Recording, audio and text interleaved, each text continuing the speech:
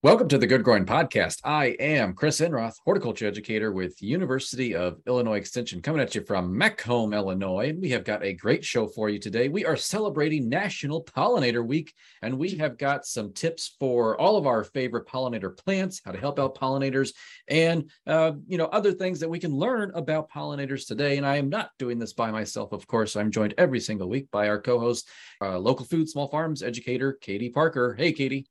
Hey, Chris, how are things in Macomb today? No complaints here other than the heat. I will say last night we were attacked by raccoons. The garden, I went out this morning, everything was torn up and destroyed. And you know what I did? I fertilized with a fish meal. Oh, and that's I kind usually of what. had, yeah. Go ahead. No, I was just saying, I kind of had it in the back of my head, like, maybe I shouldn't do this, but I'm like, I need to fertilize. Isn't that what they go after in potting soil too? Something like that, Yes. fertilizer, fish meal. We had, so I have turmeric growing in a big fabric bag. I also have some sweet potatoes growing in fabric bags. They're all just ripped to shreds. Oh no. They pulled pepper plants out. They couldn't get one pepper plant out, so they tore all the leaves of it out of the ground, off the plant, because it's firmly rooted. I was looking for tomato plants everywhere because they just pulled them out, and I'm like, where are they? And I replanted stuff. Sunflowers are trashed, flats are trashed. We're having a plant sale this weekend. A bunch of those plants are trashed. Oh, so what I'm going to do is we're going to follow Peggy Doty's advice. This is a good time to test this advice because it's pretty anecdotal.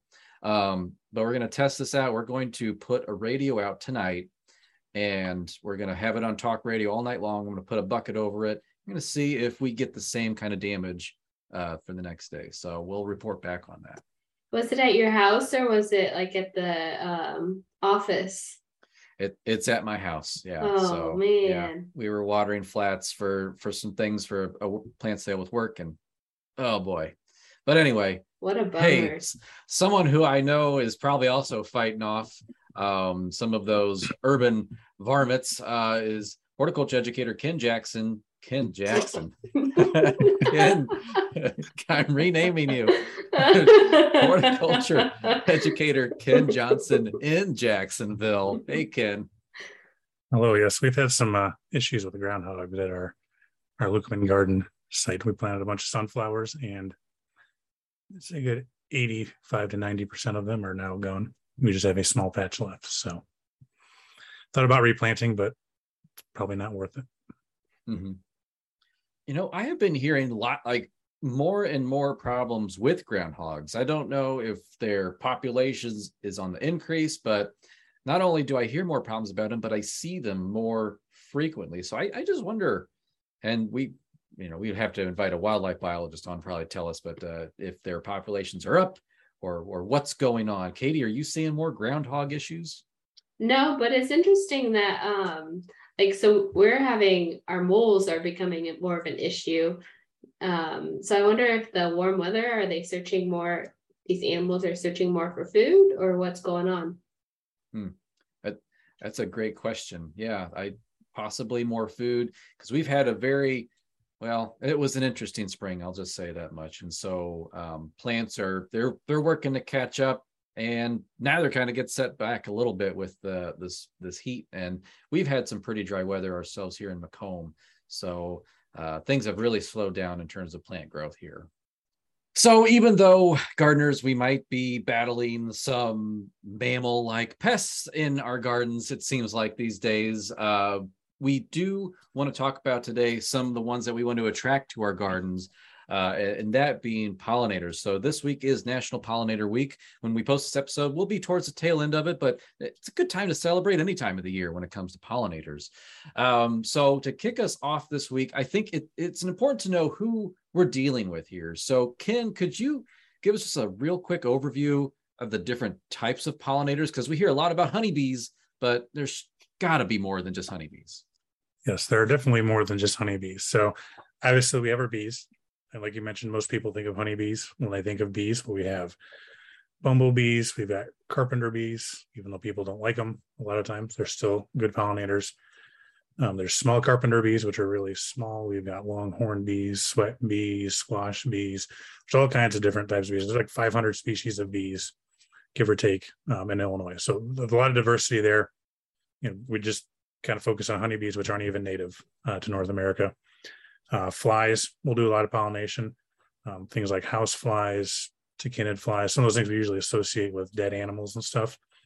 We'll pollinate plants. A lot of times those flowers are mimicking carrion, dung, stuff like that, to attract those flies. And sometimes they'll just land on flowers and feed on the nectar and pick up pollen and move it. Things like syrphid flies, which are going to be bee mimics. Sometimes people call them sweat bees. They're kind of visiting flowers that a lot of bees will. They're also predators as larvae. So you kind of get a bonus out of that, both pollinator and beneficial, natural enemy that way. Butterflies and moths will do some pollination for us. I think a lot of times moths get overlooked because they're primarily out at night, but they will do a lot of pollination. Even though a lot of those caterpillars that we would consider pests for a lot of plants, those adults will still do some pollination. And then beetles will do quite a bit too. There's hundreds of thousands of different types of beetles out there, so it's kind of hard to generalize it. But a lot of things like magnolia, some of our older lineages of plants are pollinated quite a bit by beetles. Beetles were some of the first, if not the first, pollinators. In the fall on goldenrod, we see a lot of soldier beetles, things like that. So there's a lot of beetles out there as well. Wasps will also do some pollination. So wasps will feed their larvae insects and stuff. So they're predatory as larvae, but the adults are vegetarians, so they're feeding on nectar and things like that. So they'll do pollination as well.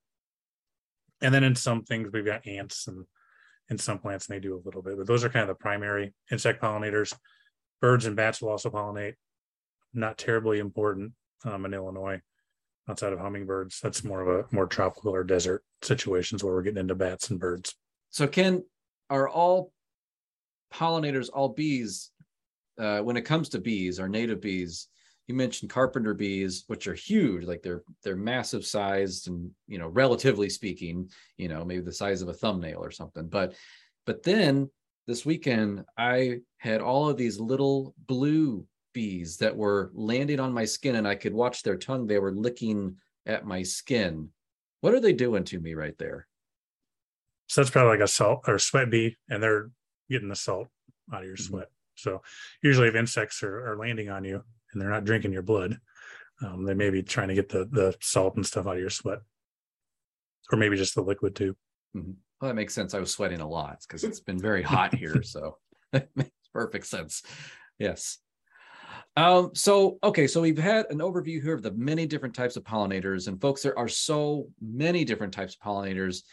There's a diverse way for us to help these guys out. And then, what is the problem here with pollinators is that there is a significant decline kind of across the board when it comes to wildlife species. We're lumping in insects here when we talk about wildlife. So there has to be ways for us to help these pollinators. So Katie, could you kick us off? And we're going to do a list here of tips to help our pollinators. So Katie, could you get us started here in our first tip to listeners to help pollinators?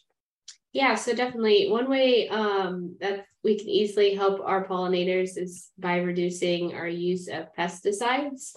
And so that can include insecticides as well as herbicides. We may not think herbicides are such an issue, but if you think about earlier in the season, if we spray herbicides in our lawns, we're killing dandelions as well as Chris's favorite, violets.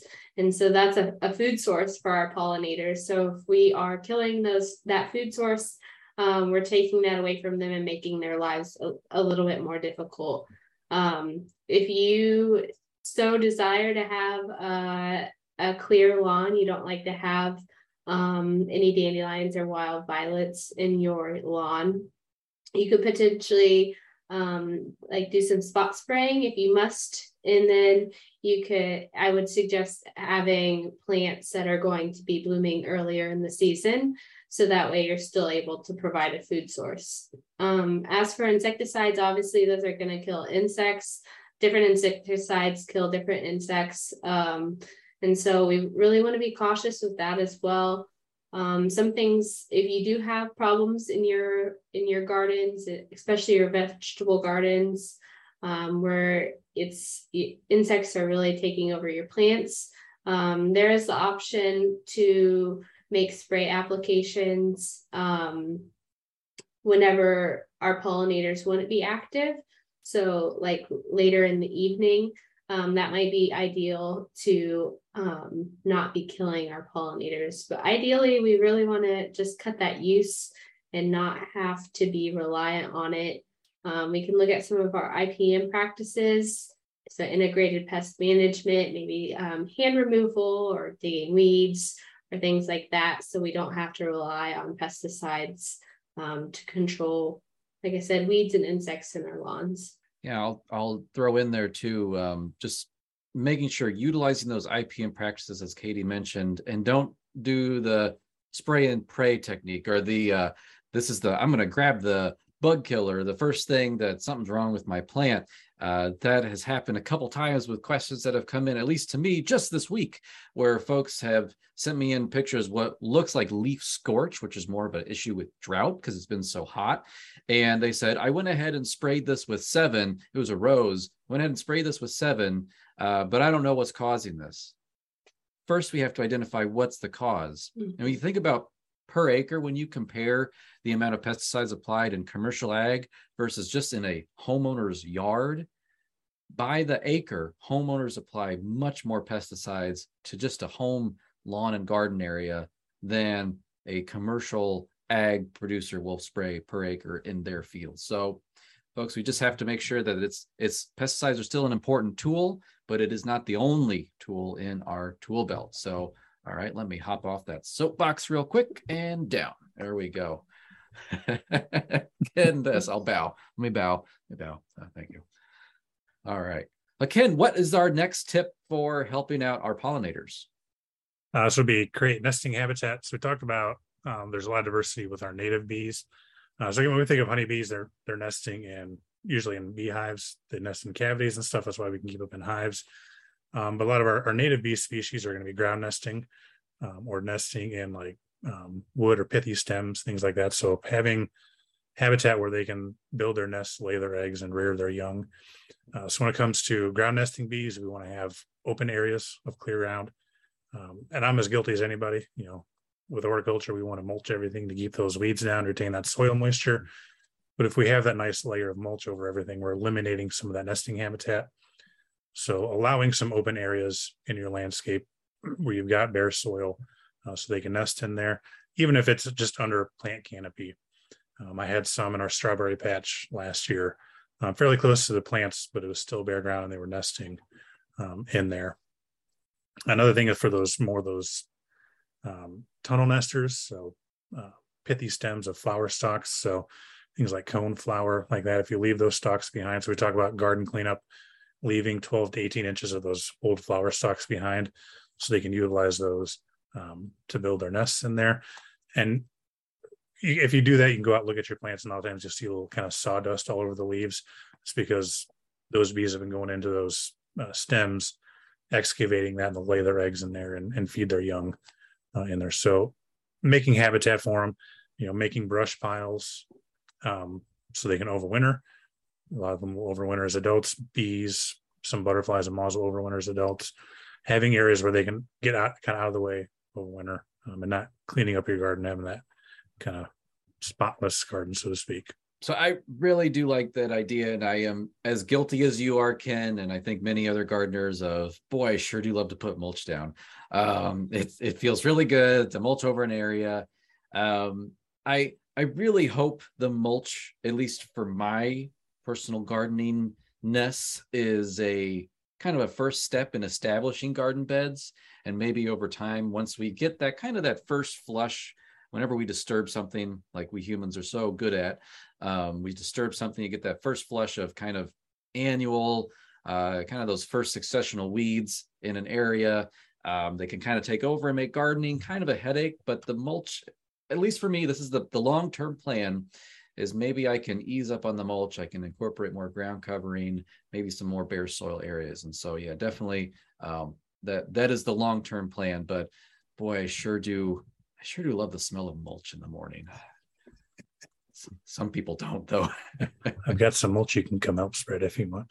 Hey, that's a good invitation. I will be there, definitely. That's what, it's 100 degrees today. Is that right? So Perfect day for it. Yeah. Well, another method for us, and kind of in keeping with creating habitat, is also protecting that habitat. So our third tip is going out there and making sure that we're helping to protect many of those areas to help our pollinators. Now, it sure is a really nice thing for us to create a pollinator garden in our backyard, but we also have to think about how are those insects going to be getting to that location. So if you are a oasis in the middle of a concrete desert, so to speak, how are they going to make it that way? It could be very difficult. Doesn't mean that you're not going to get pollinators, but you might not get as many. And so helping to protect some of that habitat, maybe between your garden and maybe of more natural or wild areas, and then also protecting those larger natural spaces where insects do have that opportunity to reproduce and live out an entire life cycle in a natural area, maybe without having to encounter humans.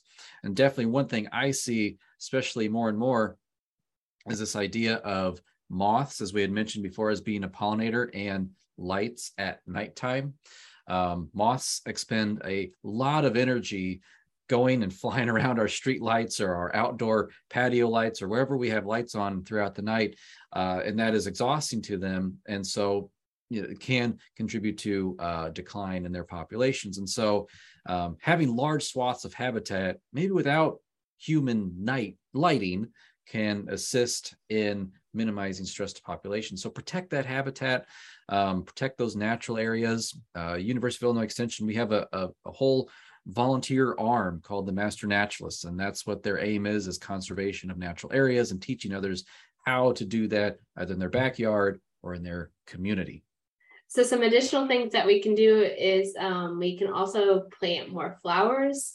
So maybe that will be locations, as well as a variety of plants, as well as a blooming period for those plants.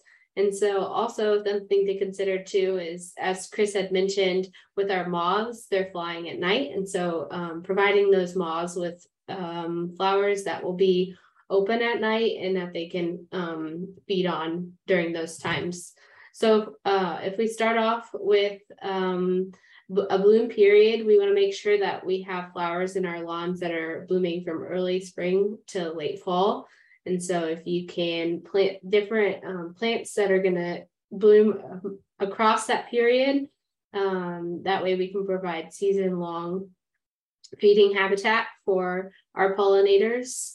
Some other things that you can think of when planting flowers is you can plant them in clumps rather than just single plants, as that gives them some more interest in your lawns as well. As Katie had mentioned, the idea of planting flowers out there that have resources for pollinators at different times of the day. One of the things that we really need is we need more research about what plants produce that pollen and nectar resource and what time of day do they produce that. And so we do have a project, an association that's called I Pollinate. And so we'll leave a link below in the description where you can check that out, where they're trialing different types of flowers out there, seeing what type of pollinator visits they get to these flowers. And then one more thing, when we're doing flowers, I think of one thing to look at is kind of that blossom shape and things like that. So a lot of times when we talk about pollinators, we talk about pollinator syndromes, and those are the different characteristics of different flowers. So your color guide, your color, their nectar guides, what it smells like, how much nectar or pollen, and the shape of the flower. And you can look at those different characteristics and you can kind of predict what type of insect may pollinate it. Those aren't necessarily set in stone, but it kind of gives you a general idea. So something like a bee, they tend to visit flowers that they're going to be white or yellow or ultraviolet in color. They can see into the UV spectrum, whereas they don't really see red. all that well. A lot of times nectar guides are going to be present, and those are just patterns on the flowers themselves, on the petals, that kind of guide or display that, there's nectar and pollen go this way. Sometimes a lot of times they're UV, so we can't even see them. So you can go online and just do a search for nectar guides, and you can find all kinds of UV photography of them on there. But then bees, those flowers tend to have some nectar. They're going to have pollen because bees are going to be after that to feed on and to feed their young. And a lot of times those flowers are going to be shallow. They're going to have a landing platform, and they're going to be tubular. Whereas beetles, a lot of times they're a lot more open flowers. So I think like a magnolia, large open flowers with leathery or thick petals on them, because a lot of times they'll feed on those.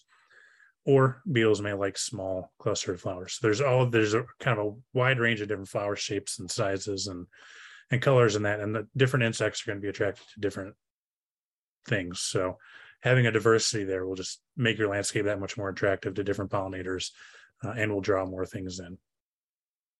And Katie mentioned that season-long bloom. So again, kind of getting into those different flower shapes, we want to have multiple plants blooming at the same time, ideally. So usually you want 2 or 3, if not more, not just that single flower blooming at one time.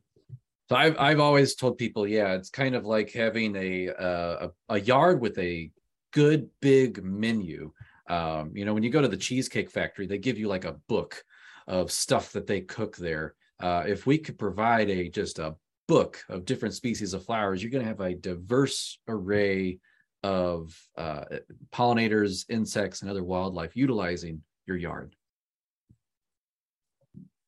We can say Cheesecake Factory, can't we? We're not promoting anything, right? I don't think so. It's okay. Maybe they'll become our sponsors now. Hey, there you go. Just give us a call. They'll start sponsoring pollinators. Yes. So Chris, since you're the landscape designer here, what are some things we should think about when we're creating a pollinator garden? Well, Ken, I feel like when it comes to design, this has become my new rule, is that there are no rules. Maybe there's a couple, like don't plant invasive species, don't spray your neighbor's yard with herbicide. There's rules like that to follow. But when it comes to design and starting a pollinator garden, a lot of times folks will start by asking, like, how big does it need to be? And again, not really a set rule or not really a set size. Anything you can do really is contributing to kind of that overall bigger picture. So I would say there's not really a minimum size to a garden. Now, when I look at the Monarch Way Station project, which is a citizen science project for building pollinator habitat, kind of specifically for monarchs, but really it's to assist all pollinators. So the Monarch Way Station project, they say about 100 square feet minimum. But even for them, that's not a hard and fast rule. They say, hey, if you just want to put some containers out with some pollinator plants, that's good enough. But they really say 100 square foot, that's kind of the minimum size, and we can go up from there. Now, in terms of where should you be placing this pollinator habitat, as we've kind of been saying this over and over again, there's lots of different types of pollinators out there. Some of them are generalists that will utilize specific plants in the garden, but others are, maybe they are specialists. And so there's specific plants that they're going to be utilizing. For the most part, in general, again, no hard rules here, we're going to be wanting a full sun exposure for this garden. That's going to give you kind of that biggest bang for your buck. You can grow lots of flowers in a full sun exposure area. If you have a shaded garden area, though, you can still plant woodland type plants. You can do spring ephemerals. You can do lots of different types of species out there. And we can leave lists of different garden sun exposures down below for plants if you're looking for that. Now, some of the other things, though, that our insects need is kind of what we need. They need food, and they need shelter, and they need water. And so we can provide those things. So shelter, as Ken has already mentioned, providing that habitat, pithy stems, providing water. Sometimes that can just be, it could be a bird bath with some pebbles in it.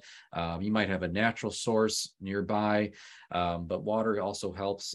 Also having a little bit of leaf litter or some type of organic debris on the floor of your garden if that's what you're trying to attract. But also, again, another thing is having a bare spot for them to have full exposure to that southerly sun. You can get some good you can get some good ground nesting bees from that. And their ground nesting bees are a good thing. I don't want people to think like, oh, I don't want those yellow jackets in my yard, because that's not what they are, right? Ken, what's the difference between a ground nesting bee and a yellow jacket? So yellow jackets are going to be a wasp, and they're social. So you're going to have multiple individuals in there, and they are rather aggressive when you disturb their homes. If you've never done that, take my word for it. Whereas our ground nesting bees bumblebees will nest in the ground, but they're not quite as aggressive as yellow jackets and stuff. And most ground nesting bees are going to be solitary. So you've got one female doing it, and they don't really defend their nest. So unless you step on them or pick them up, they're not going to bother you. I actually petted a bumblebee this weekend. It was foraging, and I just took my finger and I just gave it a little stroke. Really did not care. So she was busy gathering pollen and nectar. Some of the other things, though, to include in your pollinator garden. So we talked about nectar plants, and we're actually going to cover some of our favorite nectar plants, but that's important, pollen and nectar resources, because they are pollinators. They are helping our plants procreate, because our plants can't get up and move and walk over and say, hey, I saw you standing at the other side of the garden here. I kind of like to take you out maybe for a drink or something over here at the spigot. So they can't do that. So they need insects to help move the pollen back and forth. And so that's what they're there for. But the other thing that I also like to include in a pollinator garden are host plants. So when it comes to monarch way stations, we're looking primarily at milkweed species. And so, their recommendation, so if you're looking specifically at monarchs, is to have at least 10 milkweed plants, maybe of like 2 to 3 different species in your one garden. Be great to have more than 10, but 10 is really, they think, sufficient. Because if you do wind up attracting, say, monarch females to lay her eggs there, you're going to want to make sure that you have enough host plants, basically food for her caterpillars to eat. I've definitely seen that a number of times where the monarch caterpillars are going to strip the whole plant of leaves, and then they're out of food. So we have to go find some. So host plants, nectar plants. And finally, if you're putting in this garden, you have to take care of it. We have to manage, I would say, primarily weeds. We talked about mulch earlier and how when we disturb things, we get a lot of weeds. Mulching is an important part of this component, or making sure you're staying on top with weeding the garden. So for me, I do utilize mulch to help keep weeds down, at least with that first year or two. And once those plants become established, it's much easier to maintain them after that. In terms of plants, Ken, we kind of talked a little bit before the show, you, Katie, and me, about some of our favorite plants. So Ken, can you run down your list of favorite plants for pollinators? All right, I'm just gonna do the ones that are blooming in my yard right now. This is like picking your favorite kid sometimes. So we've got coneflower. We got purple coneflower blooming right now. We've got butterfly milkweed. Oh, it's nice. That with the orange, the smaller one that's not nearly as aggressive as, say, like common milkweed and stays pretty small.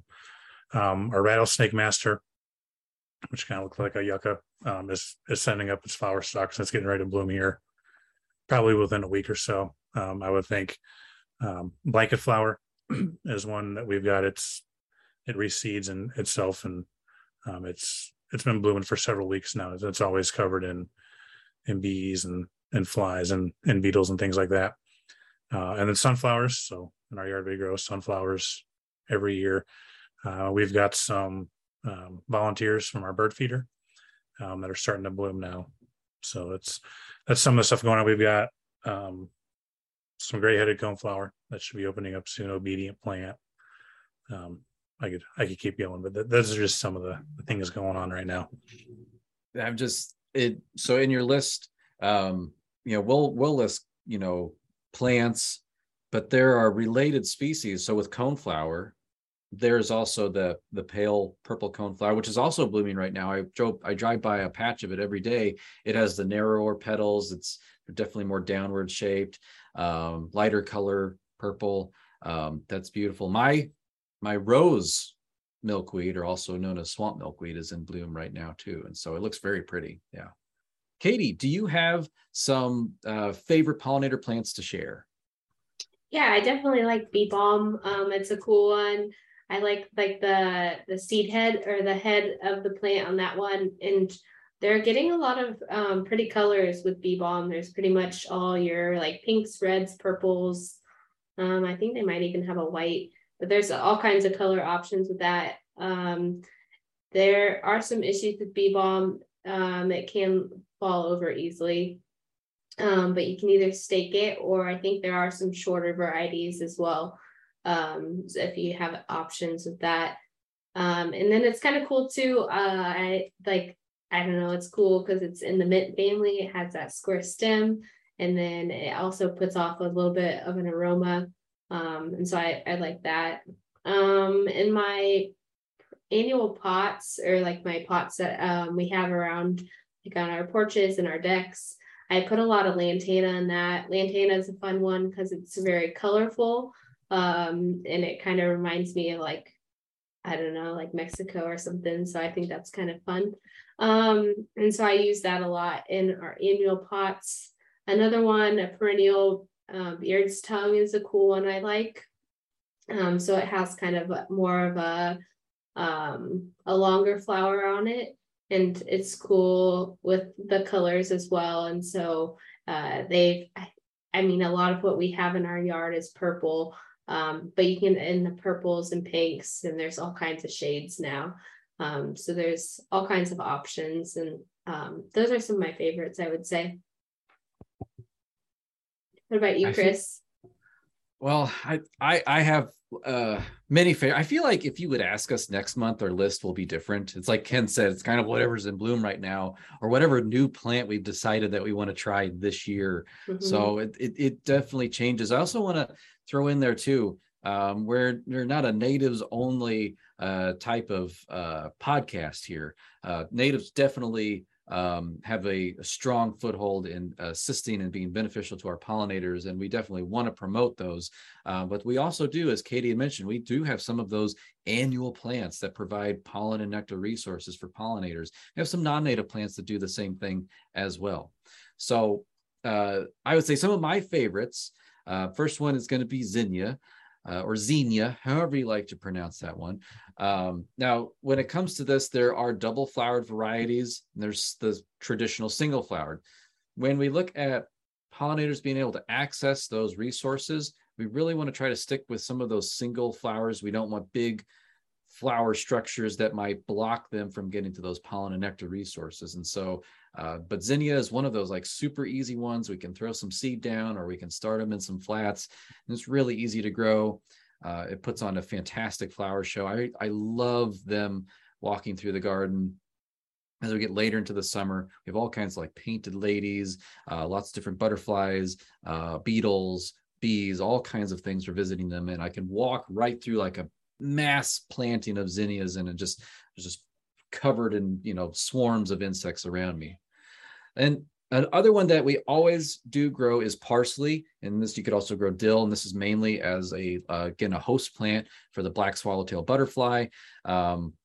Parsley, at least when I grow them in pots, it grows like crazy. So really, unless the plant is totally loaded in caterpillars, they can't really slow it down.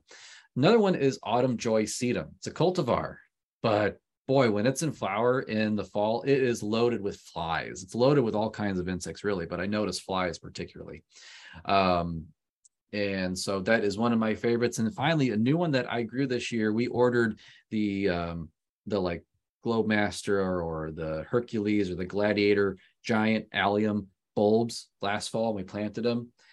This spring, those giant globe purple flower heads were loaded with bumblebees primarily, and then other smaller pollinators in addition to that. So that was a lot of fun seeing that. Actually provided a good pop of color and pollen and nectar resources in a time in my garden there's not much happening. So yeah, those are some of my favorites. And again, that will change next week. So yeah.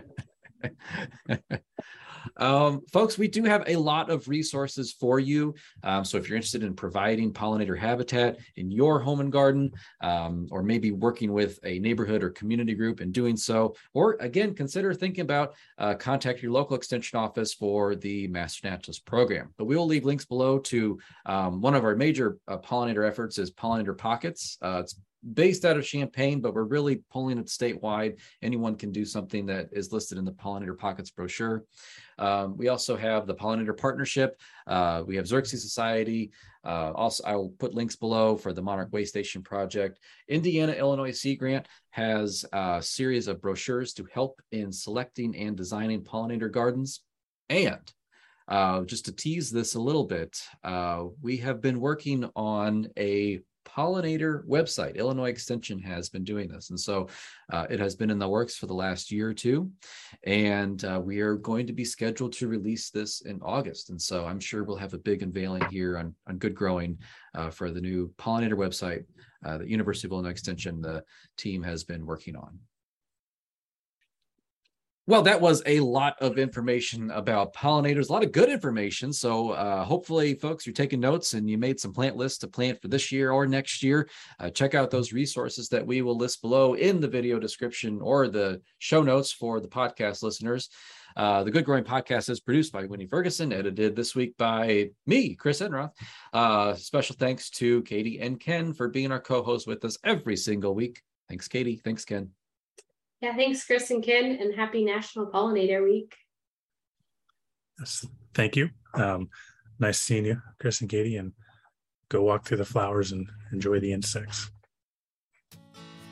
Oh, I shall be walking through the flowers and enjoying the insects. So, folks, we're coming up on a fantastic summer holiday weekend here. So we'll have a Garden Fight episode for you next week, and then we'll probably be back at it with more Good Growing full episodes for you where we sit down with specialists and experts on topics, and we'll interview them and ask them questions. So, folks, if you have questions, feel free to throw those in the, email us, let us know what answers you would like. Or what topics you would like to hear. So listeners, thank you for doing what you do best, and that is listening, or if you're watching us on YouTube, watching, and as always, keep on growing.